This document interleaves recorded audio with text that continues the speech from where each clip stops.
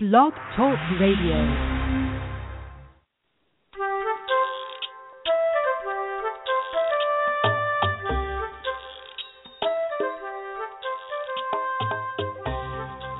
Hi there. Welcome to Teach Me to Talk, the podcast. I'm Laura Mize, pediatric speech-language pathologist, and I'm so happy you've joined me for this week's show. Let's start with some announcements. It's the fall, and that means conference season, so let me tell you where I'm going to be. And you can get all the information about this at teachmetotalk.com. But I'll be in Indianapolis on Thursday, November 12th and Friday, November 13th, teaching two different courses. The first day is Building Verbal Imitation in Toddlers. The second day is a brand new course that I'm so excited about. Is it Autism? Recognizing and Treating Autism in Toddlers. If you've not gotten a copy of my ebook, get it. This new course is based on that, and again, you can get it.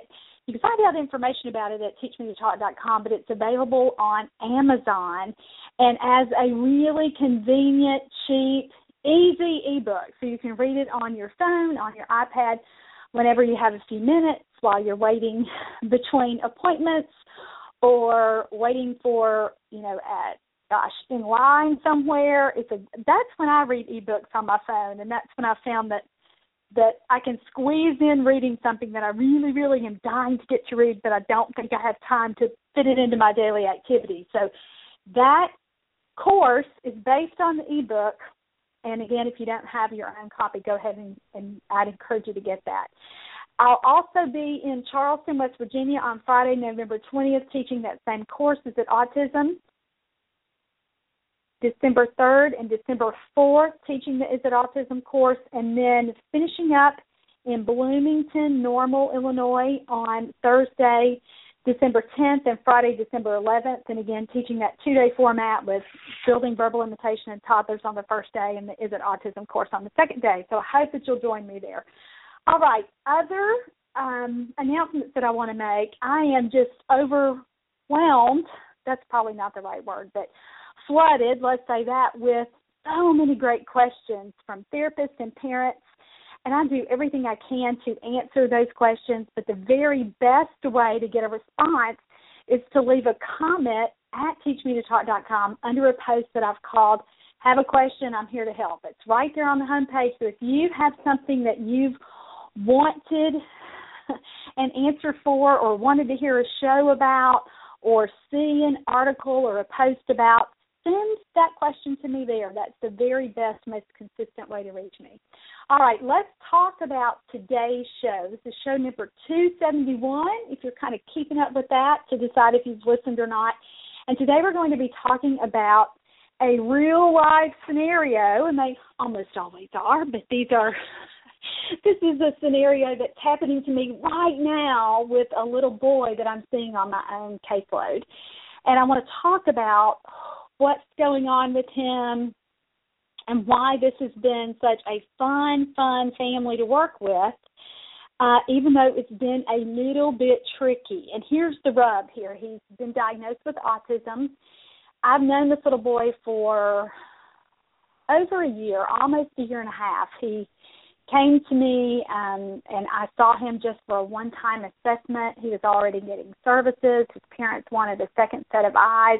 And so I just did a 1-hour consultation where I basically just talked with his parents, got a little bit of history, and then just made some recommendations about what they could do at home with home programming. I couldn't see this little boy at that time on an ongoing basis for lots of different circumstances, but kind of we left it there, left his parents with some recommendations. I knew he was getting therapy. Fast forward a year, got an email from his mom, and again, they're a family who lives in the same town that I do, and she said, we've officially gotten that autism diagnosis. I'm having a hard time with his therapies, getting everything lined up.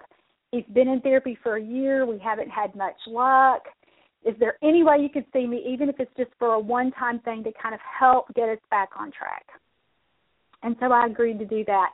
And as I started talking with Mom over the phone and via email and then went to see him, I started really realizing all the different factors that have gone into him not having very much success with therapy. And here, the bottom line is, he's hard. He's really, really, really hard. And so we all have kids like that, and we all have children that make us, wake up in the middle of the night and think, as a speech language pathologist or another kind of therapist, what am I going to do with him? Oh my goodness, I'm not doing what I need to do here. What other ideas can I try? And so I like it when I get a kid like this because it challenges me and it makes me know that I'm about to grow. I'm about to learn some new things. And so if you're a younger therapist or a newer therapist and you have a kid like that right now and you're really just scared, thinking, what am I going to do? I'm not sure that I'm addressing what he needs, all those things. Instead of being overwhelmed or instead of just kind of treading water and thinking, well, I only have to see him 6 months and then he'll be on someone else's caseload or he'll age off or whatever, try to look at it as an opportunity to teach yourself some new things and to try to do some things that maybe you've not done before, or to really delve into an area like we're going to talk about today with play that maybe you think, gosh, I've never had to really analyze a kid like this. I've never had to really dig this deep to figure out what would work and what might be successful. And again, I'm just so thrilled that I've gotten to work with this family because our kids, our clients are who teach us what we need to know. And so since I've, done this job for over 20 years now and seen thousands of children, it's so exciting to me that I can still have a kid that I've not encountered this particular set of circumstances before, or that I've had it in the past and I just haven't known how to handle it with the same kinds of things that we're doing now. And certainly I think that's more the case with this little guy than not ever having seen this before, because it's a really, really common problem. Lots of our little friends who are on the autism spectrum have no interest in playing with toys, and that's what we're going to talk about today. What are some things you can try? Now, I've done some shows about this with the same topic, and I've written some things about it. But again, guys, this has been the kind of little friend that doesn't fit many of the standard kinds of things that I've done before, where I have had some success, and it has caused me to kind of take a step back and think, how can I tease this out even more? How can I break this down even beyond what I've done for other children? Again, that phrase, dig deep. What can I do that I haven't done yet, or that his other folks that he's seen in this year and a half, but what have we not tried yet? What's kind of the missing link? And certainly for a kid like this with autism, who let's just kind of talk about all of his factors, and let's begin with that big premise, though, with he doesn't like toys. He doesn't play with toys. And again, parents will tell you a lot of times when you talk about play with toys, and you're just asking these questions in your initial assessment, in your initial few visits of getting to know a child, a lot of times parents will just assume if a child isn't playing with toys, it's because that there's no like factor. It's got to be kind of based on his personality, and if he likes a toy or if he doesn't. And I've just found in all my experience that is rarely the case. Usually it's that a child doesn't know how to play with toys. And this is how I talk about it with parents. Sometimes I can see when I'm talking with a parent about that and I'm asking about toys, they say, well, he just doesn't like toys, or she doesn't like very many toys. She just has a few little favorite things that she likes to do. And sometimes when I kind of go there with a parent and say, I don't really think that's it. I don't think this is about her preferences at all. I think it's that she doesn't understand what to do with a toy, or she doesn't know exactly what the sequence of play should look like, or how she should use her hands, or what the toy is even for. She doesn't even know that she should like it or not like it. To you it might look like boredom or disinterest or avoidance, but really it's that there's no skill level there. And whether it be a cognitive skill, they don't understand how the toy works. It could be that it's more related to motor skills, and we'll talk about all that too, because certainly all those things are factors. But when you begin to have a conversation with parents about toys, and if you're a mom in this situation and you've said, my kid doesn't like toys, I've spent thousands of dollars on this whole house full of toys, and I can't find anything that he'll play with for more than a minute or two, I'd ask you just to kind of take a step back from that and try to look at it in a different way. With, again, this isn't based on preferences or his choices with, I can take it or leave it here. It really is based on something that's rooted in development and rooted in neurological maturity, if you kind of want to think about it in that way. So let's talk about the issues that my little friend was having. And let me just say, too, for those of you who are thinking, why are you worried about play? You're supposed to be teaching him how to talk. Isn't that what speech therapy is all about? Let me just say that play is such an important part of every child's life, and it's how children learn, and it's how they learn about the world, it's how they learn about themselves, it's how they learn about other people. Play is just kind of the foundational piece there. And a lot of times therapists, especially speech pathologists, if you have a kid with huge needs, like my little friend with autism is nonverbal, and so immediately you think, well, that's what we're here for. We want him to talk. We want him to communicate. And, of course, that is true. That is absolutely true. And that is our overall long-term goal for not only this little guy, but every single child on our caseload. But for some of our kids, there are so many factors and so many areas that we have to pay attention to that, again, talking is not a realistic goal. And it's certainly not for this little guy yet, because he's missing so many of those prerequisite pieces. And so let's just talk about all the factors that accompany a kid like this, that accompany not seeming to know how to play with toys or doesn't like toys or however you want to characterize that. Let's look at all of these other factors. And again, all of these things play into this overall developmental profile of a child who doesn't like to play with toys or who isn't playing with toys yet. And just think about the children on your caseload that you've had this happen with, especially at the beginning, or maybe it's a child you're seeing now, or if you're a parent who you saw the title of the show and you thought, yes, I'm going to listen to this because this describes my child. This is what we're going through here. And it might not be that your child won't play with any toys. It may just be he sticks to one or two favorites and that's it. He seems pretty ambivalent about new things that you bring home. You may do everything you can to try to expand his interests, but he's just not really into anything beyond one or two little favorites. So these things may be factors that you've not considered yet. So let's talk about what these other contributing areas are, and we'll link them to why it makes play with toys difficult.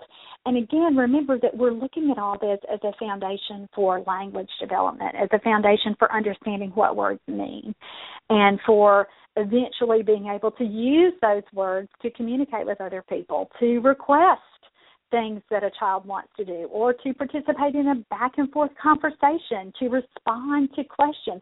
All of those ways that we use communication. And again, certainly that's our overall goal for everybody, but play is a big, big part of that, especially with toddlers. And when we have children who don't toys, we know that there are some other developmental red flags and some other developmental areas that we should be addressing. So these could be the child that you're thinking about or working with, or your own child could have all of these or just some of these. And again, some of these are inherent to receiving a diagnosis like autism, as my little friend has, or you may not be at that point yet. You may be thinking about or working with a child who's not yet diagnosed, but who may have some of these other red flags or who may not. But let's just kind of go through this. I want to set the stage so you can understand exactly what's going on with my little client, and then we'll kind of talk through what his treatment plan has looked like, what it looks like right now, and hopefully in another few months I'll be able to keep at it and keep working with his wonderful family and him, and then be able to kind of give you progress reports and updates as we work through what's going on with this one real live kid. All right, so factors that contribute to a lack of play with toys for my little friend, he has little social engagement with others. And so how this affects play with toy is when you try to introduce a new toy or when you're just giving him something to see if he likes it. If you were involved, that almost always means that he's going to walk away. He has such a hard time. Now, this is getting better, but let's kind of go back to, it's October now, but I'm going to talk about him in terms of where he was in July when I first started working with him again or was reintroduced to him. But just a hard time interacting with other people. And again, this makes it super difficult if you're trying to engage him and trying to get him involved with you with play, because you are there and are trying. Especially at the beginning, almost always guaranteed that he didn't want to be involved because he has such a hard time relating to other people. That is a core deficit of autism. So if you're dealing with that situation with a child that you're working with or with your own child, children who frequently walk away, who avoid other people, who don't routinely seek out other people to interact with. If you have a kid who just kind of likes to do his own thing all the time, or you thought, oh my gosh, he was such a good baby, he just never made a peep during the day, those kinds of things are not normal. And toddlers and babies who are developing normally are, as I say in conferences, and I hope this plays as well with you listening as it does when I talk about it in real life with people, but I'd like to say toddlers who are developing normally are little pests. You can't do anything by yourself. And again, I'm not meaning that in a derogatory way. I'm using it just as an example that typically developing 1-, 2-, and 3-year-olds don't usually enjoy being alone for long periods of time. They crave interaction with other people. If you're a mom parenting a typically developing toddler, you know how hard it is for you to complete things like making a phone call, taking a shower, going to the restroom. They want to be with you. They are there clinging to you for dear life, and not only that, they want you to participate. They want you to do things for them. They're making requests. They're wanting you to pay attention to them. They're showing you things. And so if you're not seeing that, as we weren't with our little friend, he just has such a hard time including other people with what he's doing. And so, again, that makes it hard to introduce new toys because unless you're just going to open it and walk away and see what he'll do with it, it makes it very, very difficult to teach him how to do anything new because he doesn't have a model. He doesn't tolerate someone being there, or certainly didn't in July, showing him how to do something new. That made him immediately want to get out of there. I know you've heard the term fight or flight, meaning the kinds of reactions that we have to unpleasant circumstances. If we are threatened in some way, let's say that, an animal, and I don't want to offend anyone, who's a real animal lover here, but let's just say that you had a strange dog who approached you. And what would your reaction, and you thought the dog might harm you in some way? Your fight or flight reaction kicks in. Are you going to defend yourself against the dog, or are you just going to try to get away from there? A lot of times our little friends with autism have strong reactions to being with other people. Now, not all children with autism are like that, and that certainly is not, I don't want to mischaracterize autism saying that you won't have a child with any kind of social connection, because that's absolutely not true. But for a lot of our little friends, especially our friends who are most severely affected, they do have some of those, even if they're not emotionally charged reactions to other people. They just don't seem to want to have much to do with other people a lot of the time, especially if you're new, or especially in this situation with me coming into his home. He had enough experience with other therapists in his home, and they tried to do some things in a clinical setting, hoping that would improve his participation in progress. But the truth is, he just doesn't interact with other people very much. And again, that's a core deficit of children with autism. So you can see how that makes playing with toys difficult for him, because it leaves little opportunity for him to learn from other people when his main goal is get away, get away, get away. Interaction has not been pleasant. I don't get this. I don't have that core need to want to engage with other people. I just want you to leave me alone. I want to do my own thing. So that's one factor that's made it hard.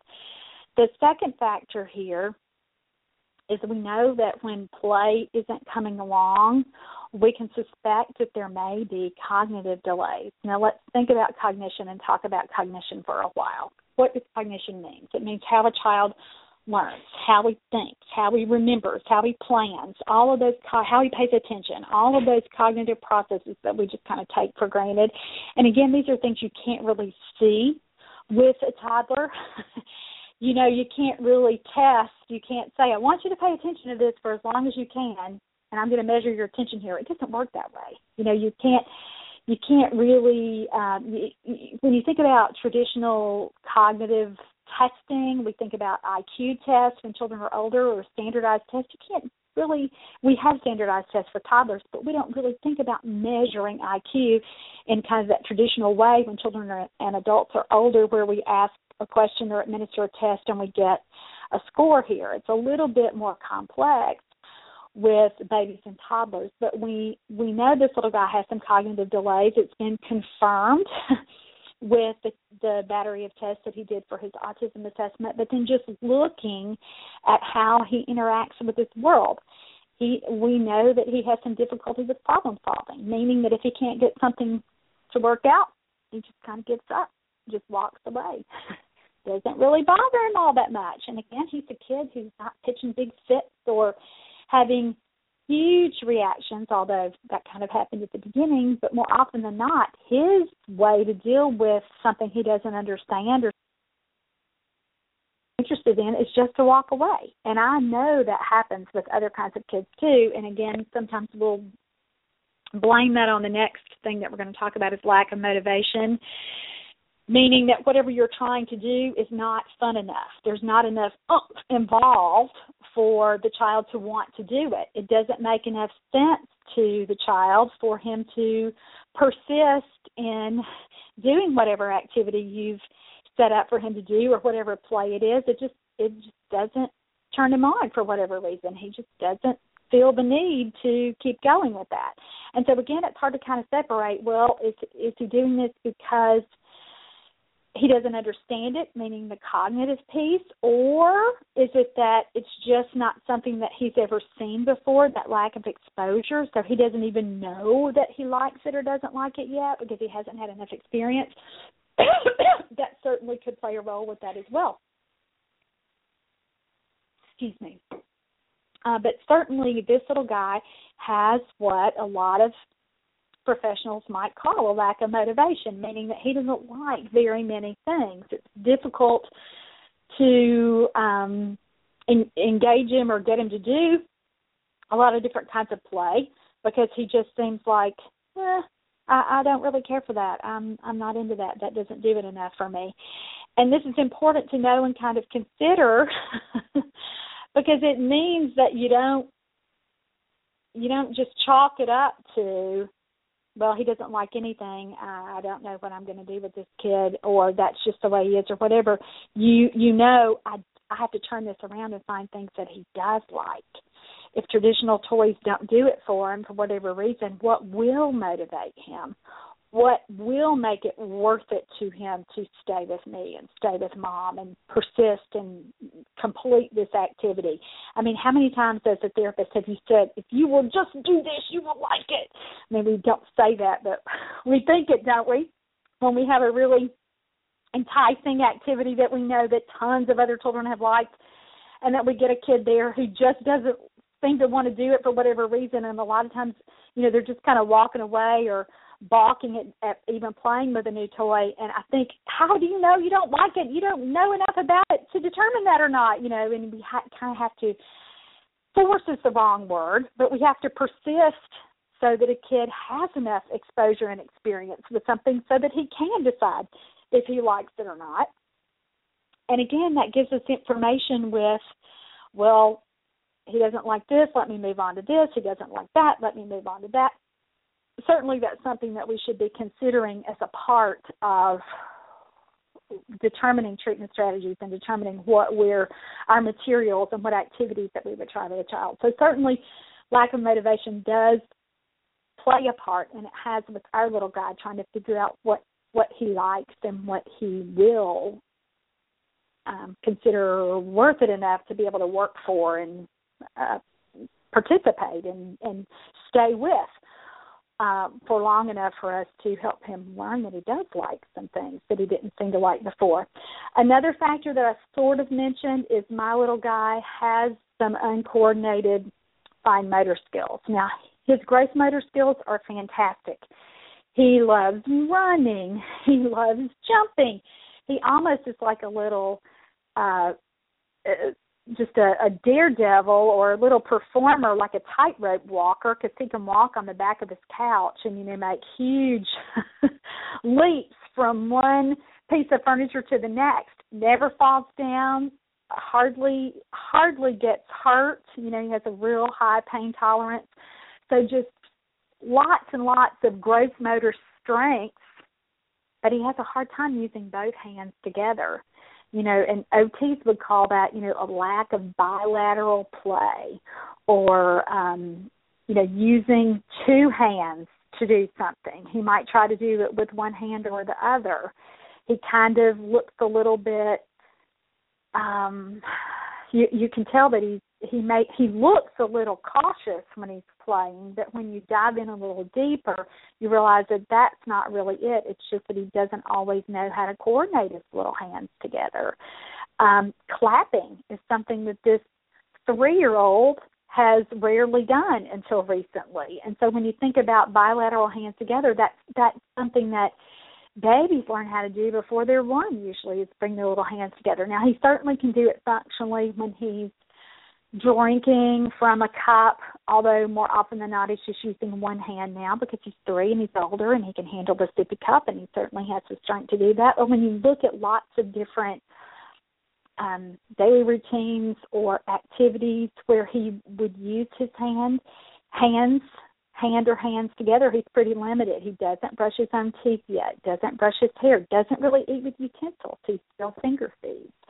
So these are signs to you that he is having some difficulty with fine motor skill development. So that certainly has been an issue with him learning how to play with toys. And again, this is a kid that unless you're really paying attention and really assessing him and really digging a little deeper, he's a kid who's running circles around you, and he was into things in his home and in his classroom.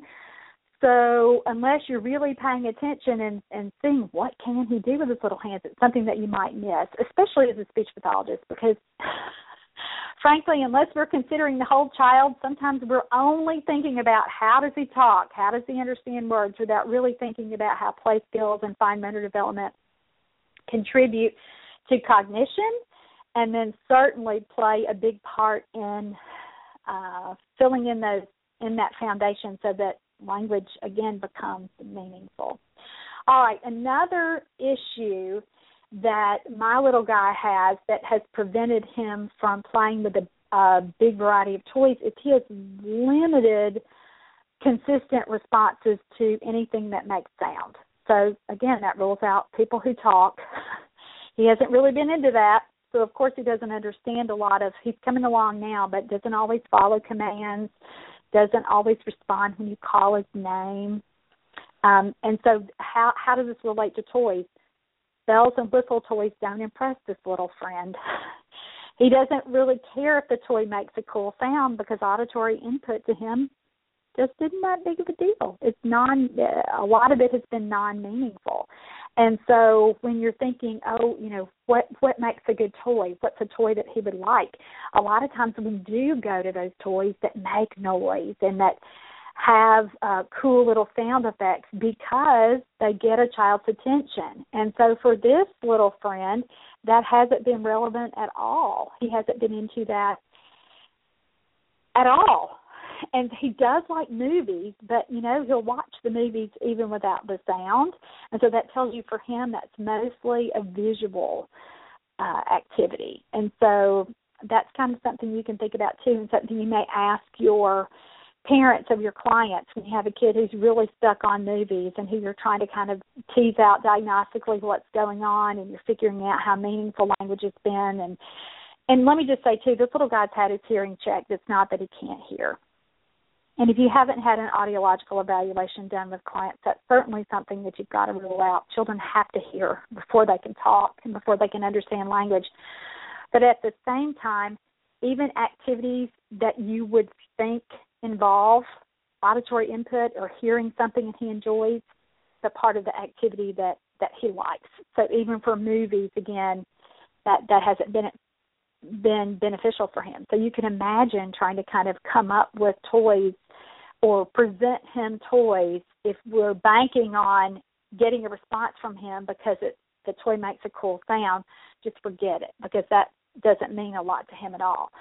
Another factor for him has been a really reduced attention span. Now, if he likes something, like his movie, he'll sit through the whole thing. But for virtually everything else, you get about 5 seconds of attention before he decides he's moving on. Now, some of that is because his little sensory system is always on high alert, meaning the run, go, go, go, go, go. So something has to really be exciting on his own little terms for him to want to participate for more than, again, about 5 seconds. That's the first couple of sessions. That's about, attention-wise, what we got with something, and certainly something that his parents have had 3 years of experience with him having that really, really, really short attention span. So that has been a contributing factor. And then we've talked about a sensory system. So look at that. Those are 1, 2, 3, 4, 5, 6, 7 factors that we've had to think about and tease out: the social engagement piece, the cognitive piece, his motivation piece, motivation and reward, meaning what does he like, what's worth it to him, what does he show some interest in. He's that little motor skills piece, and again, you have to look at that pretty closely, because if you were just judging motor skills, for a kid who can run and jump and climb and almost swim, the gross motor skills are coming along. It's his fine motor skill development that's been a problem, and certainly what has created this situation with not fully knowing what to do with his little hands to play with a toy, plus the inconsistent response to anything he hears or auditory input, plus the short attention span, plus his little sensory system need of having to be in constant motion. So those are all the areas that we have decided play a factor in him not wanting to play with toys or not playing with toys. And again, you can kind of overlook some of these things sometimes and just chalk it up to, well, he doesn't like toys or he doesn't like that toy. And unless you really, really tease out all of these other issues, you're not getting a comprehensive look at all of the different issues that are going on. And if you just try to treat one of these issues without addressing the other factors, you may not make very much progress or make any leeway here, because you're not looking at all of the factors and uncovering all of the needs that this particular child has. So what do you do for this kind of kid? What works? What doesn't work? Let me just talk about what we've done so far and give you an idea of the things that I've thought about as we've come up with treatment strategies for him. And I also want to talk about the things that didn't work, because so many times we go to conferences as therapists, or we read books or read research studies, and a lot of times we're only highlighting what has worked. And then so we try that with a client, and then when it doesn't work, we're kind of left thinking, now what do I do? Or this happens a lot in conferences. You only see perfect clips You only see video clips of when the strategy has been completely 100% successful. And that's not how real life is. Real life speech therapy with real life kids, it hardly ever goes perfectly, does it? And so I'm going to talk about the things that I thought would work that haven't been as successful. And we could always trace it back to one of the reasons that we've already talked about, or I think occasionally, a new little factor will arise that we had not thought about before. But I do want to share the things that I thought should work that didn't, just so that you can get an idea of the underlying processes that we should be using in therapy and thinking, okay, why didn't this work? Let me try this. Well, this didn't work probably because of this factor, which I didn't really consider. So let's see how we can change that so we can be a little bit more successful. And this is what therapy is all about. This is what makes this job so incredibly rewarding, because we get to be detectives like this, and we get to tease out exactly what's going on and determine, well, this didn't work, so let me try this, let me try that. I like that. I like that variety. I like that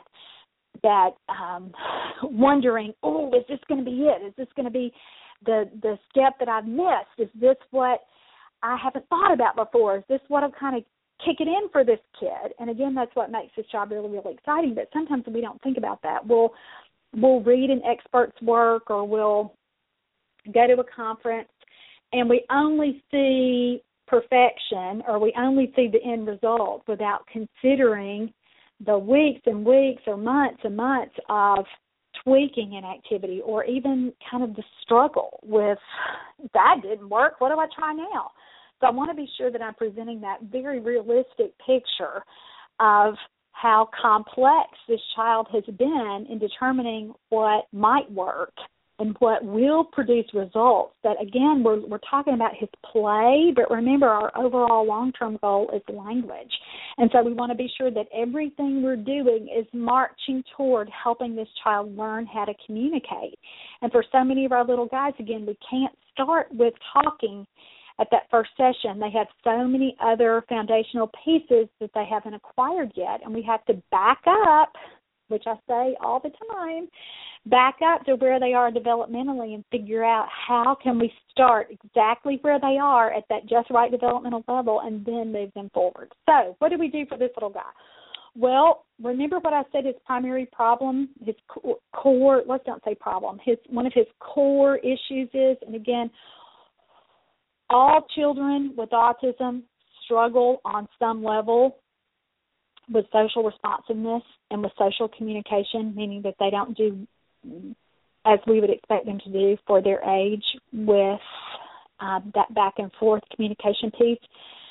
So we had to look at how we could get that going more consistently so that he would allow other people to play with him, to engage with him, so that he would routinely let other people be a part of his world so that other people could join him in what he's experiencing, and so he can participate with other people. Because, guys, without that piece, without that social piece, communication is irrelevant. Okay, you have to begin with that back and forth interaction, social engagement, reciprocal, whatever you want to call it. You have to begin with that piece first and foremost with a child. I just got an email from a therapist who said, I'm working with this little boy with ASD right now, and here's the rub. Here's what's going on. He only will interact with his mother.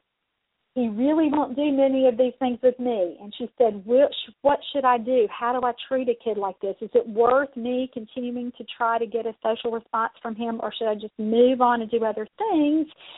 Is it worth my time to use, precious therapy time to work on this when she said she thinks the kid feels like, I've already got that skill. I'm not going to necessarily have to work on that with you. Let's just kind of talk about that a little bit. Interaction is the foundation for communication. Knowing that another person is there, that you can make requests of, that you can have a conversation with, who You can respond to them. That piece is essential to communication. And some kids, frankly, and most kids with autism, well, all kids with autism struggle with this to some degree, but a lot of our little friends do have a fairly decent connection with their parents versus how they interact with other people. So comparatively speaking, their social skills are as good as they can be only with their mom and dad, or only with, a parent and maybe their siblings. And so that's one of the reasons when we are assessing children for autism, that's one of now the recommendation is that we consider a child's social interaction with others beyond his immediate family, because so many times children, toddlers especially, who are nonverbal, they are almost hyper-connected sometimes to their parent because they know on some level they struggle with this and their parents are their lifeline. So they are super attached, particularly most of the time it's been to moms when I've seen it, because they know. And so sometimes that's what makes a parent miss a diagnosis of autism, because they'll say, well, he can't have autism because he loves me. And we know that, of course, he loves you. You're his mom. You've been his world. We would expect that. But we really have to look at interaction and the social piece and how he does with other people beyond the immediate caregivers. It just so happens with my little guy that, of course, he had a good established emotional connection with his parents, but he still didn't do very much with them at all that didn't involve caregiving routines. So as far as just playing with his parents, that didn't happen very much. And so for kids like this, that's where we start. And so, if you've listened to the show for any length of time or followed teachmetotalk.com or seen me live in courses, I always talk about how important social games are. And that's the starting point that we did with this kid too. And again, his parents have seen much more success with him with these kinds of little games and routines than I have. The truth is, he still doesn't really include me very much. Now, 2 weeks ago, he really kind of started looking at me more often during games, and he's letting me tickle him now, and he's smiling when I uncover him when he's hiding in peekaboo, or when he goes in his room and gets under his covers. Now, if I go in there to get him, I used to just kind of do it to kind of corral him back into the other room, because as soon as he saw it was me, he would run back straight to his mom, and we could get back on task. But now he's tolerating me, which is a big, big, big difference than just avoiding me or, doing everything he can to not look at me and not include me. And so now I'm benefiting from some of this hard work that his parents have done in implementing these social games. And guys, it has to be really, really frequently for parents to be able to notice some progress and improvement. You can't just play peekaboo 2 times a day and expect a child who really, really struggles with interaction to make any kind of measurable progress. So one thing that we needed to do was look at traditional games that he liked. We also had to create new games based on his interest. His parents have a fun little matador game that they do every night after bath. Now, this is so typical. He will not do that game with me at all when we're there, because I see him in the morning and he takes a bath at night. And his parents haven't even been able to really show me that, because it's so tied to routines. It's out of context when we would try to get him to do it at a time other than nighttime and at his bath time. So you have to really, really work with parents, again, to, get those social games going often and a variety. You may start with 1 or 2 little games, but, that gets old for parents too. How many times a day can you really play pulling him on a blanket or chasing him outside? You just can't be in the backyard all day, every day. So you have to look at the variety there, and you have to help parents understand how to break those little games down in a step-by-step format so that they know that their child is improving so that they can see success. Because so many times in these little games, like let's say a game like peekaboo, if a kid's not saying boo when you jerk the blanket off his head, sometimes parents think, well, he doesn't really get it, or he doesn't like this game. And we have to really show parents all the steps that happen before saying that little word is a realistic goal. You know, is he smiling during the game? Does he want to seem to play longer? Will he initiate the game? Will he give you the blanket to start the game? Will he look at you and look toward the blanket and use some eye gaze in that way? There's so many things that we can measure and that we can see and that we can count as improvement as we're playing these little things. And again, we don't have enough time to talk about all of that today, but if you need a good outline for that, check out my book, Teach Me to Play With You, so that you can get some ideas for how to get those little social games going. That book a day does not go by that I don't get an email from some parent around the world who says, thank you for teaching me how to play with my child. I did not know how to play these kinds of games with him. He would just walk away. I didn't think he liked them. I didn't think he liked me. And so it's so rewarding to get to hear from parents who take that tool and use it and get really, really, really good results. Okay, so that's the first thing we did is we got those social games going. And, guys, let me just tell you, it was a struggle kind of in July to get that going. And his parents are wonderful. And truthfully, they were just at the stage of, I think they would have tried to do anything I asked them to do because they were so desperate for results. And they had tried some of this before, and we had certainly talked about how important social games were when I saw them for that initial consultation over a year ago. But his other therapists weren't really into that.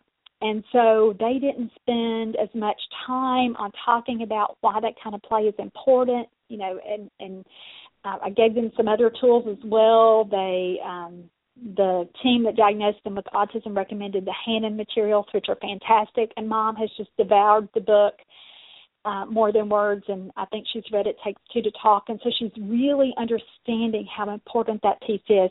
You know, this is another thing she said. She had tried with her other team of therapists, since they weren't getting good results at home, I think it was Mom who suggested, well, let me bring him to you. Let's see him in an office where he's not with me, so let's see if that'll make a difference. And it didn't. And that's never, ever, ever a good idea with a toddler to remove a parent from therapy. And the reason that I say that is the parents are with the child all the time. You have got to involve them in therapy so that they can carry over those ideas. Now, you can be such a good therapist that you can get results in 1 hour a week with the kid and have very little participation from parents. Otherwise, you can be that good, and I know all about that. But it is going to be so much better and faster if you involve parents and they know exactly what you're doing and why you're doing it, and they can duplicate those efforts when they're not with you. So that's the thing we did is really get those social games going. And so after weeks and weeks and weeks, you know, certainly there have been baby steps where even after the first week or two, they were saying, oh, he's smiling at me more. Oh, he's bringing me the blanket now. He wants me to pull him, or he wants me to wrap him up, or he wants me to swing him. They were really recognizing more attempts to communicate on this little boy's part because we address the motivation piece too. These are things he likes. He likes those gross motor games. He likes that sensory input. So that's what made those strategies of getting those games going really, really important for him.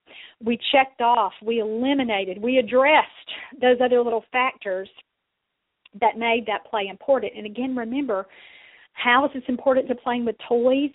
The other person usually has to model what to do with the new toy. And if a child won't interact with you because that's one of his core issues, you've got to tackle that piece first, or you're not going to get anywhere with play, with talking, with following directions, anything. You have to really, really address that social piece first. The second thing we did is we really started introducing signs and PECs to address his expressive goals. And it's been hard for this kid. And that's why when I talk about in conferences, the hierarchy. We address social skills, we address receptive skills and cognition, then we address expressive language. From a theoretical standpoint, that's exactly how we have to do it, but you can't really leave a parent feeling like we're not doing anything to address the communicating piece. And so that's why I say to parents, if we start some early signs and when we start PECs, and the reason that we did signs and PECs is the parents reported limited success with both of those methods, but they saw enough twinkle of hope there that they weren't ready to abandon either one of those strategies. They had some therapists who signed with them, and occasionally over the last year he had spontaneously attempted a sign or what parents had thought was a sign. And with PECs, they did some initial trading, some phase 1 trading, and he did seem to understand that. So they were eager to revisit those pieces that they felt like that they had seen little spots, little glimmers of hope for, that they may work. But I was really careful to say, he's just not developmentally there yet. We've got to really get this social piece going. We've got to get this attention going. I've got to get more going with his hands if signing is realistic for him. We have to really figure out what he likes so that we can get big enough motivators for him to use PECs, and I was really careful about saying all of that with, we're going to try these things, but listen, we're going to tweak them as we go, and we may not see a sign or hear a word or have him do anything except, assistance trading, where you're really kind of doing it for him. That's we're going to get there with PECs and with signs and talking, but not yet. And so we put those beginning strategies in place kind of as a way to hold on to them, so we're not completely ignoring that expressive piece, but it certainly has not been the main focus. So we started with that, and I will just tell you, from July until October, he is starting to sign all done pretty consistently. He's wanting to sign requests like open and more. We're seeing a few of those just begin to emerge, but it's been a long process. And again, I really feel like he's at a better spot to be able to do those things because we've worked on supporting that underlying skill development so that now those goals are more realistic. The biggest thing that we have done for him is to tease out what it is about playing with specific toys that does or doesn't work. And that's almost the beginning sessions for me. It was kind of on a toy-by-toy, activity-by-activity basis. So I could kind of get a hold on what's going on with him. Why doesn't he like this? What about this activity is so hard for him? So that we could figure out exactly where he's functioning regarding play. And so even though he's 3, you can do this a couple different ways. You can start with what a child should be doing and then look at kind of that developmental progression there and just keep backing down with developmental levels until you find that spot where you decide, that's where he is, that's what he likes, that's what he can do, that's what he spends most of his time with already. Or you can do it the other way, kind of start at that 0 to 3 months and say, does he like these toys? Is he doing sensory exploration? Check, he's doing that. Now let's move on to 3 to 6 months. And kind of walk through the developmental listing or how play emerges with toys, kind of go at it from either end to decide where he was.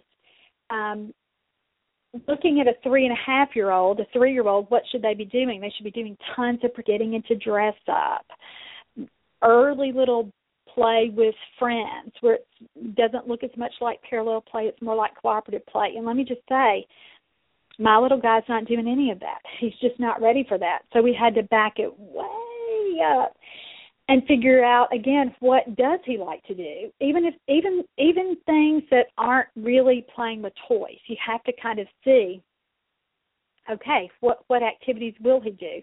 Well, for this little guy, he likes to watch movies. I've already told you that. And, again, he doesn't care if the sound is on or off. He just likes the visual feedback. I've already mentioned how much he loves gross motor play like running and sliding. He loves sensory activities like digging around in the bean box, loves water play.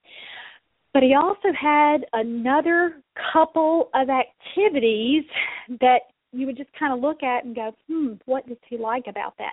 He has this one math kind of toy that if you're looking at it, and again, I can hear some of you right now going, math toy? What do you mean? It's a toy. It's non-mechanical, so no lights and whistles and bells and whatever you want to call it. It's nothing. It's not electronic, but it's just a square and it has numbers on it. I think it might even have some little simple addition and subtraction problems, but it has buttons that you can push, and he could feel the button move. And again, I think this is a really, really older toy. I'd never seen anything like it. And I'm sitting there figuring out, why does he like this? First, I asked his mom, I said, so is he into ABCs and numbers? And is he that kind of kid? Because we know a lot of our little friends on the spectrum do have those restricted interests. They love numbers and letters and shapes and colors. And she said, no, I really don't think it's that. I really think for him, it's the tactile piece. It's that he can touch it and push it. And I started really paying attention, and I, said, Mom, you're totally right. I really believe that that's what it is, because he's not really into other kinds of number and letter toys. Doesn't like flashcards, didn't really care for books at that point, although he loves books now, but didn't really care for it. So we were able to really kind of isolate it. And then we started looking at other things that he would do throughout the day, and we decided that he sticks, or at that point in July, stuck with an activity if some kind of component of put it in. Not the take it out part, because that didn't really seem to do it for him at that point, but put it in. He was trying to put things in. Toys. I can't even think of another good example of what he was doing at that point, but we decided, kind of Mom and Dad and I, based on what he liked to do and looking at his routines throughout the day, that that's something that he enjoyed. So I decided, great, we're going to go to structured play tasks like Teach. And Teach is a program out of North Carolina.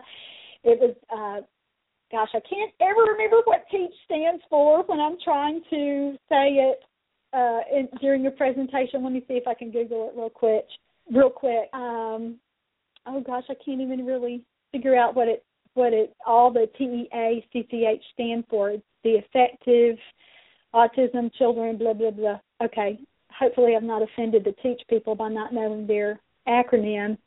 But structured teaching is what it is. It's really using visual tasks to get a kid to learn how to complete the whole thing. Let's just say that didn't work so well. I thought I was going to be so brilliant that first session, and I took in so many of the things that have worked for me in the past.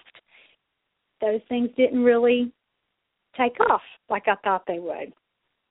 And again, that's why I want to share with you that all of therapy, this whole process is a trial and error with seeing, does this work? Does that work? What about this task does he like? What doesn't he like? And again, let me just say, I just was confident that knowing that the put it in piece is what he liked, about that's the play that he liked, that's where he's functioning developmentally. I just knew that was going to be so successful. And most of those activities bombed. That first couple of sessions when I was really trying to get him to do it, Mom was working her hiney off trying to get him to do those kinds of things. And we just kept trying different versions of those kinds of activities. Now, if you've never seen Teach activities before, you can Google that. If you are on Pinterest, you can certainly enter Teach, TEACCH, and find out about what those structured teaching tasks look like. But let me just say I probably introduced 10 or 15 different tasks based on that approach that I thought he would really, really like, and none of those seemed to work. So that I had to kind of go back to the drawing board. And you know what? I cannot believe that we are at the end of this hour, and I have way more material to talk about than to try to squeeze it into 5 or 10 minutes to wrap this show up. So we're going to continue this topic next week. If you're a therapy geek like me, this probably feels a little bit like a cliffhanger, huh? With, the teach activities didn't work. What'd you do? What'd you do next? Well, you're just going to have to come back next week, next Sunday, and we'll talk about what worked. But I love this show in setting the foundation for all of the things that we have to think about and all of the factors that are important when we're looking at something like why a kid won't play. And so tune in next week, and I'm going to give you what right now seems to be the rest of the story. Thanks so much, and have a great week. Bye-bye.